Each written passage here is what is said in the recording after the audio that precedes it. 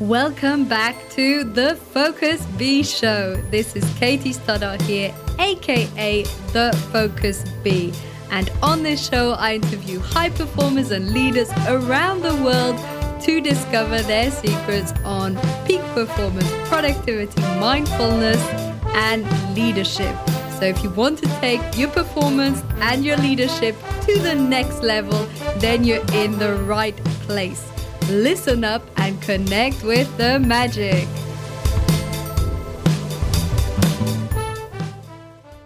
Absolutely thrilled to have Thiemo Gillissen on the show.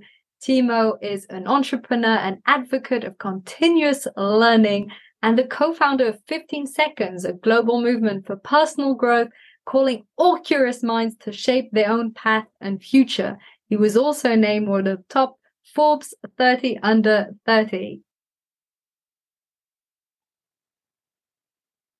Wonderful to have you here, Thiemo. Thank you so much for joining. Thanks a lot for having me. I'm looking forward to this all week. Oh, good. I'm glad it's the highlight of your week. It's super nice to catch up.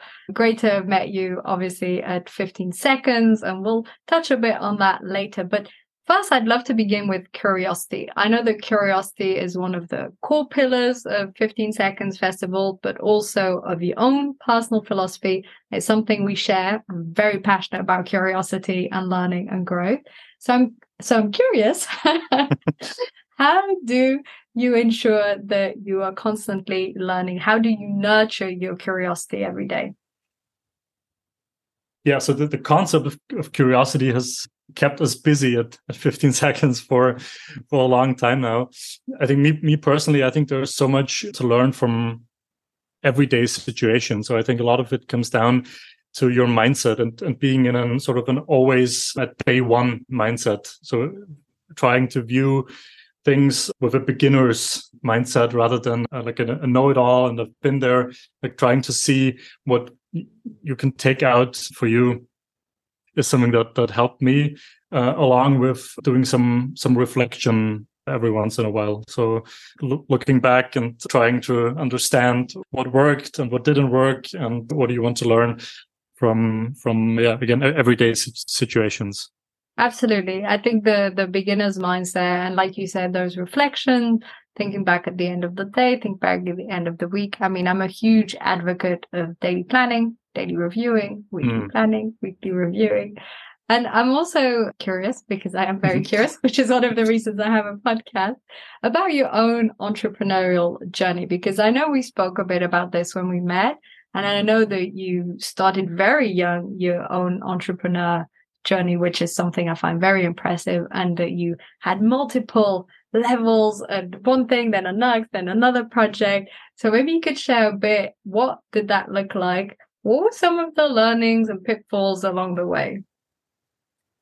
So I think the most challenging part of our journey so far was really in the very beginning.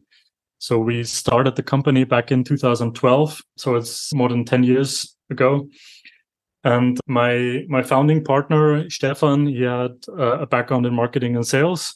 And I had a background as a graphic designer and web developer and a tech enthusiast. And so we figured that this could be a great match to start a marketing agency. So that was the very initial idea. But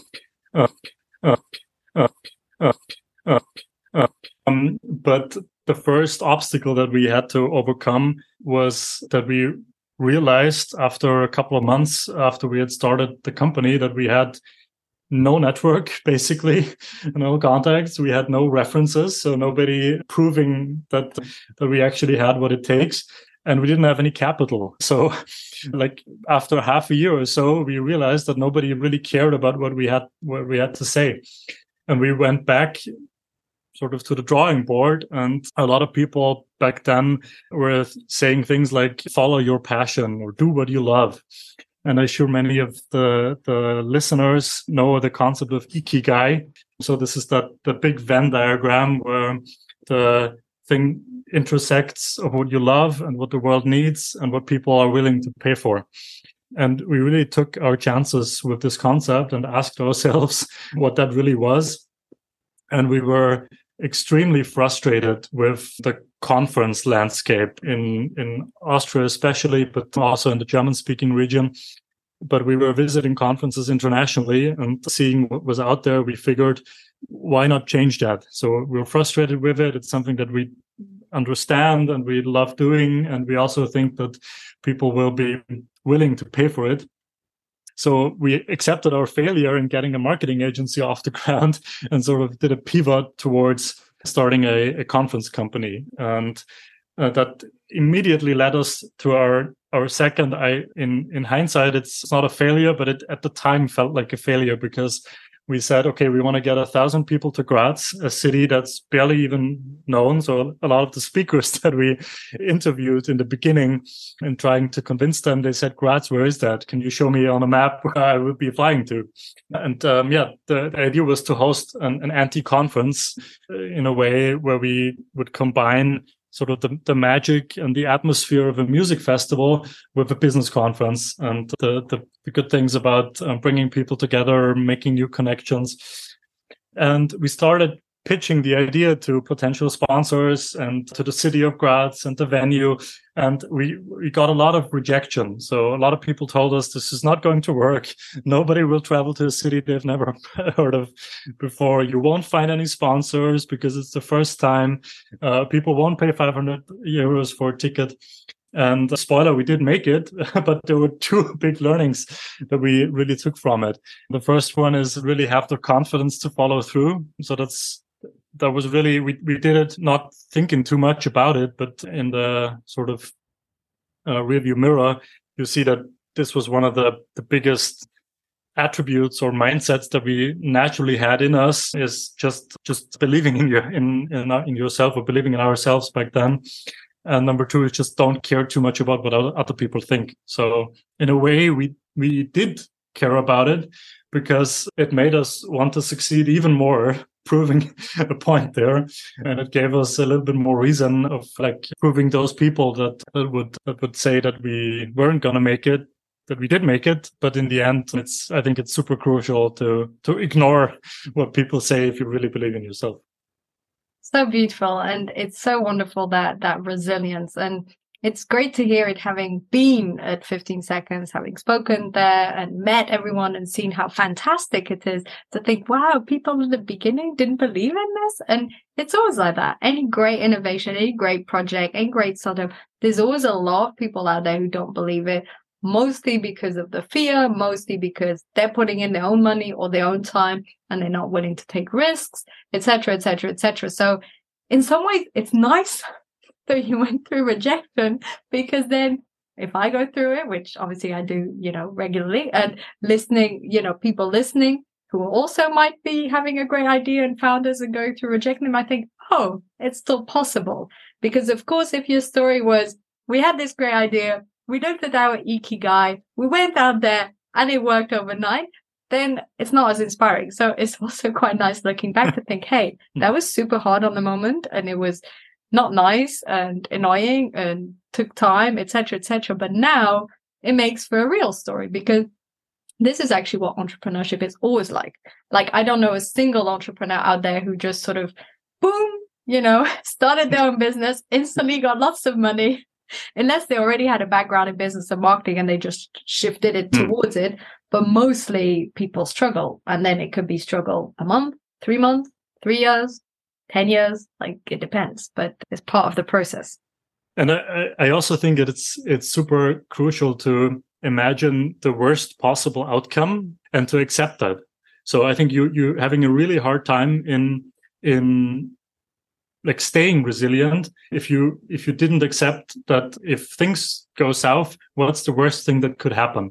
And most of the time in pursuing an entrepreneurial career, you might have saved a little bit of money that you put into it. And the worst thing that can happen is that you go back to pursuing a corporate career or getting yourself a job that you might have quit at the time when you decided to start a business. And is that really such a worst case? It probably isn't, because the learnings that you can take away with you from trying it, they're so valuable. So I think that the worst case is really something that is on the one hand side, it's acceptable, and it's also crucial that you accept it in order to be able to follow through. Yes, it is. And it's something I used to reflect on when I was starting my own business and starting my coaching practice. And now I've shifted more to speaking, but also do some coaching. But when I started, I remember thinking, well, if this really doesn't work out, I'll just take a job. That was just my very last resort. Not because, actually, a lot of people, it's because they hate so much the idea of being employed, etc. Now I dislike it more and more because I've had the freedom of having my own business for so long. But at the beginning, I didn't hate the idea of being employed that much. It's just, I really wanted this to work. I really, really loved coaching. I really, really wanted to have my own practice, coach people, etc. And so it was more from the passion of making it work and trying everything. And so I always had the back of my mind. I still do. I'm like, if all, hits a fan one day, then whatever, I'll take a job or a part-time job, do that for X amount of time, then go back. I have friends who have done it. I mean, it really doesn't matter. You take your entrepreneurial experience, you put it in a full-time job, you do that for X amount of time, and then you go back. Most entrepreneurs go back. Yeah. Unless they really hated entrepreneurship, most entrepreneurs go back. That's true. Yeah. Do you think we're hardwired to be entrepreneurs, or we become them? Oh, I think I don't have an answer to that one. I think I've seen both, like people having an urge to become an entrepreneur and really pursuing this with so much passion that they become great entrepreneurs, and people who just naturally say, I will go down this road, whatever, and not even starting out your career with taking on a regular job. I think both is equally possible. At least that's what I've been observing. Yeah, because I never thought of having my own business ever. I had a very conventional route, went to engineering school, had a job as an engineer. It was only when I discovered coaching that I thought, well, I really wanted to coach individual back then, less in businesses. Now I do more corporate coaching. But when I began, I really wanted to coach individuals. So the only way really that I could think of was to run my own business. So I sort of fell into entrepreneurship, but then I loved it. I loved the creativity. I loved the risk management. I actually, in some ways, I loved the struggle, that it wasn't just every day the same, that it wasn't just, apply this one formula and it will always work. You have to constantly innovate. You have to constantly learn. You get to practice what you learn. You learn about stuff through a podcast or a book, and then you get to put it in practice. Yes. So I sort of gradually fell in love with entrepreneurship, but it wasn't something that, when I was 10, I wasn't selling candy on the street and, a born entrepreneur. I don't think so. I think you have to like solving problems for a living. Yes. Even if they're your own problems. On a recent interview with Asmara, we said that being an entrepreneur is just constantly inventing stuff. It's true. That's true. Yeah.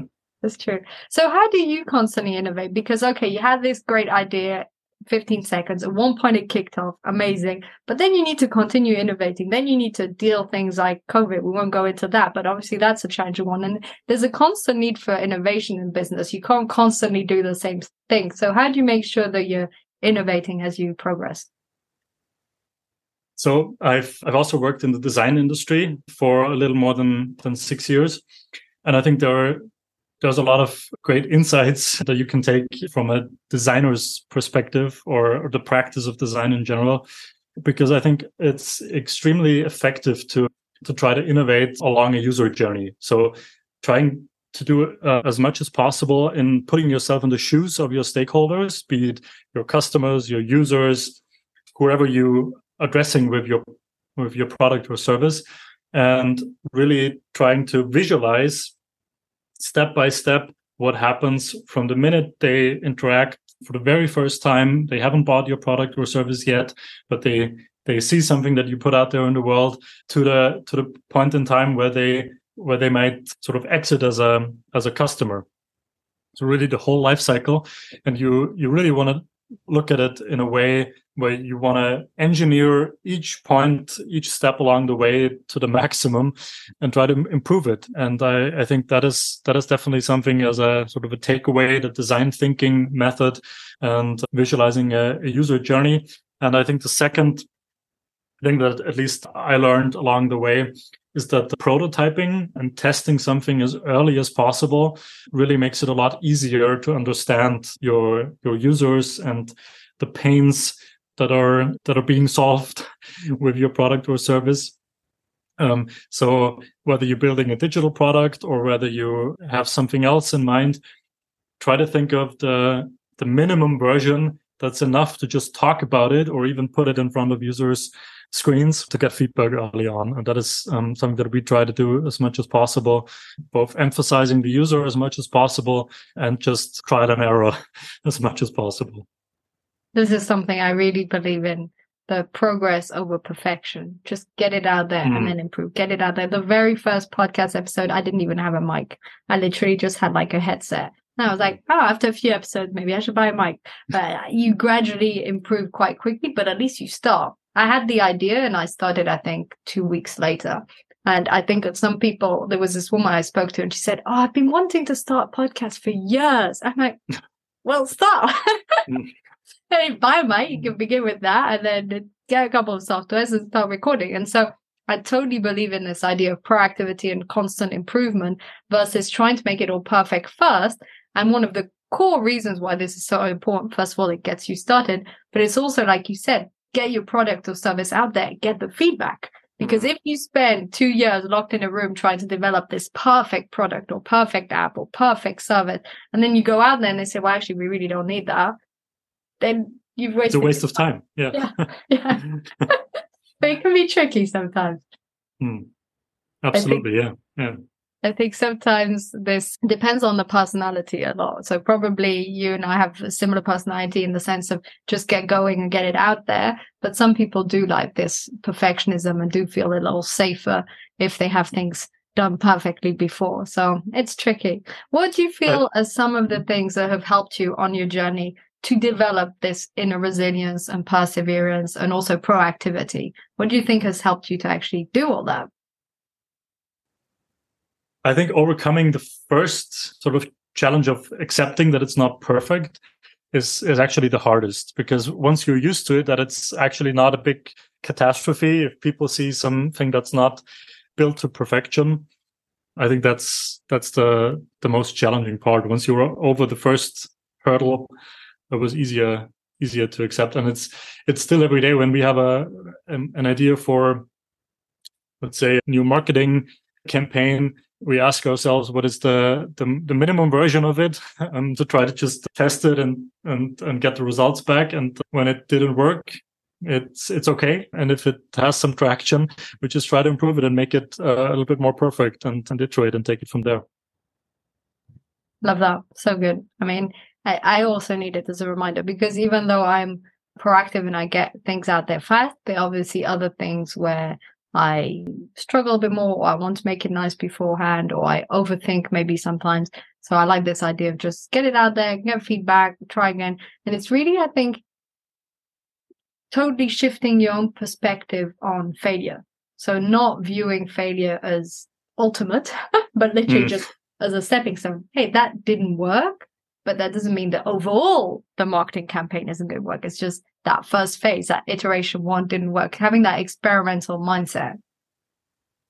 I think it's really closely related to the sort of the beginner's mindset, and the fact that I think in our European culture, failure is really seen as something bad. Whether if you look at in the North American region, failure is seen something, oh, okay, this person has already done it, he knows what not to do, or she. So that's something where we still have so much work to do in terms of the societal acceptance of failure as a concept is a great thing to actually learn. Yes. Yeah. I mean, I train myself to learn this all the time. As soon as an episode doesn't do as well or post doesn't do as well, I still have, in my case, it's a sort of good student syndrome. So as a student, I loved school. I know it's very different from your own journey, but I think actually people who didn't like school make better entrepreneurs. So I think it goes against me. But I love school, and I would validate a day if it was a good day or bad day, depending on if I had good grade or bad grade. This is very like French school system. And so this is like hardwired in my DNA, like from the age of 6 or 7. It was like good day, good grades, bad day, bad grades. And so therefore, if a post doesn't do well, or whatever it is, or a client says no, or all these things, right? Entrepreneurship, it's loads of no's and rejection all the time. And then some yes and success also. Every time it's like, okay, this isn't ultimate failure. It's just that didn't work. What can we learn from it? And it's like a constant rewiring of, in my mind, it was, well, when I was a student, it was always a big drama if I had a bad grade, which is quite sad, but there we go. I should have learned about failure when I was, 12. I think what's fascinating is that it's even, you just mentioned that at the age of 6 when you were in school, I think it starts way earlier. We're actually hardwired the right way, because if you look at how babies learn to walk, this is the greatest failure story ever, because they try and they fall and they stand up again, or at least they try to, and they try to figure it out over the course of many, many weeks and months, probably, until they figure it out. And not once would they ask themselves, what do other people think of me while I try to learn to walk? It's just, it comes natural, and or the curiosity to evolve. I think that's something that's fundamentally flawed in our school system. That they're trying to address this with a silver bullet, and it just doesn't work. And I think it's really something that we have to address as a society, not to dewire our children with something that they have in them deep down. Yes. And like you said, biologically, we're actually wired to be able to manage failure quite well. I love the walking example. And I definitely think school is done in a way that's way too binary: good, bad, good student, bad student, this, that. And now that I look back on school, I can see a lot of its flaws. And I feel that if we shift this perspective of failure, then it does make our life a little easier, because then we don't take things so much at heart and we don't get so emotionally upset, and we're able to bounce back. I think there are two ways. Some people think, okay, you just feel every failure and it really hurts, and then you push back up, etc. Or you just don't see it as a failure. And then you don't have to go through all the emotional journey. You just think, oh, this was an experiment. Didn't go as planned. Learn, just like you said with the marketing campaign. Next. So it's having this constant improvement mindset, which is what, as we said at the beginning, learning, constant improvement, curiosity. That's what life is all about. That's what makes it enjoyable. Also, we're not robots that, if we had like success after success, I mean, how boring would be your story if you said, oh, I had this great idea with my friend Stefan, start 15 seconds, boom, we did it the following month, it was great. That's a boring story. What a bit of a journey, right? Yeah. I think there's a great piece on exactly that topic of how the education system is actually flawed. It's from Sir Ken Robinson. I don't know if you've heard of him, and I think he explains it in a beautiful way. Like, that school systems today, they're still trying to meet the future by doing what worked in the past. And so that is usually the concept of, if you go to school and you work hard and you did well, you get a college degree, and you would be able to make a good living. And I think that's just a proof, and also something that he emphasizes, that our education system was designed for a different age. So the economic circumstances at the time when our school system was designed, they couldn't be more different from what our reality is today. And schools are still like factory lines. So batches of age groups, like with the assumption that the most important thing that they have in common in this age group is how old they are. That's just flawed by design. And I think it is. And school is a fascinating concept, because Sir Ken Robinson's great. His TED talk is great. But also, I really meant it earlier when I said that I think that bad students have better material to be good entrepreneurs. Doesn't mean they all become great entrepreneurs, but it's because they're rejecting the status quo. They're rebelling against the system. They think differently. They're creative. They're not looking to fit into a mold. So guess what? They have new ideas. They think of things that other people haven't seen. Everyone else is just like following the trend. And then someone comes along and thinks, wait a minute, why don't we do it this way instead? And so they're more innovative, they're more curious, they're more creative. And I've definitely seen that the good student side of me had, some good aspect, bad aspect. The good aspect is I did learn a lot of discipline, hardworking, memory, blah, blah, blah, all that stuff. But the bad side was constantly seeking that validation, that approval from the outside, basing my own self-esteem on achievements. I did a lot of self-coaching on this, to not constantly feel like a failure as soon as I didn't reach one of my achievements. Being overly achievement-driven also is very linked to grades. And so there's just a lot of things like this. And God knows we could talk about school forever. But just to finish off today's interview, because it's already flown by, what's the future for you like in terms of 15 seconds? Such a wonderful conference. So I'd love to finish on a note, because I know it's all about shaping your future. So I'd love to hear what's the future have in hold for 15 seconds and for you. Yeah, good question. We started this summer to work on a new product. We hope to be able to launch it next year. And it's got something to do with personal growth, specifically for teams. So we want to help organizations learn emotional skills. So that's something that we're pursuing. I cannot talk about it that much yet because I don't want to take away too much of the surprise. But this is something that keeps me busy and keeps our team busy at the moment. And obviously, next year we have our 10th anniversary. So the 10th edition of 15 Seconds Festival happening in June. So go check out 15seconds.com and what we have in store for next year's festival. And I'd love to see lots of the audience in Austria and Graz. Amazing. Thank you so much. Thank you so much, Thiemo, for being on the show. It was amazing to hear your own entrepreneurial journey, what's happening with 15 seconds, debate about school. I think it's a very interesting topic. And thank you so much for joining today. Thank you so much for having me, Katie. I had a great time. Look forward to further episodes of the show. Thank you so much for tuning in today to the Focus Bee Show. I would absolutely love to hear your feedback, so let me know in an Apple review or YouTube comment what was most valuable for you. And feel free to share this episode with a friend or a family member. Wishing you a wonderful, magical, and focused day ahead.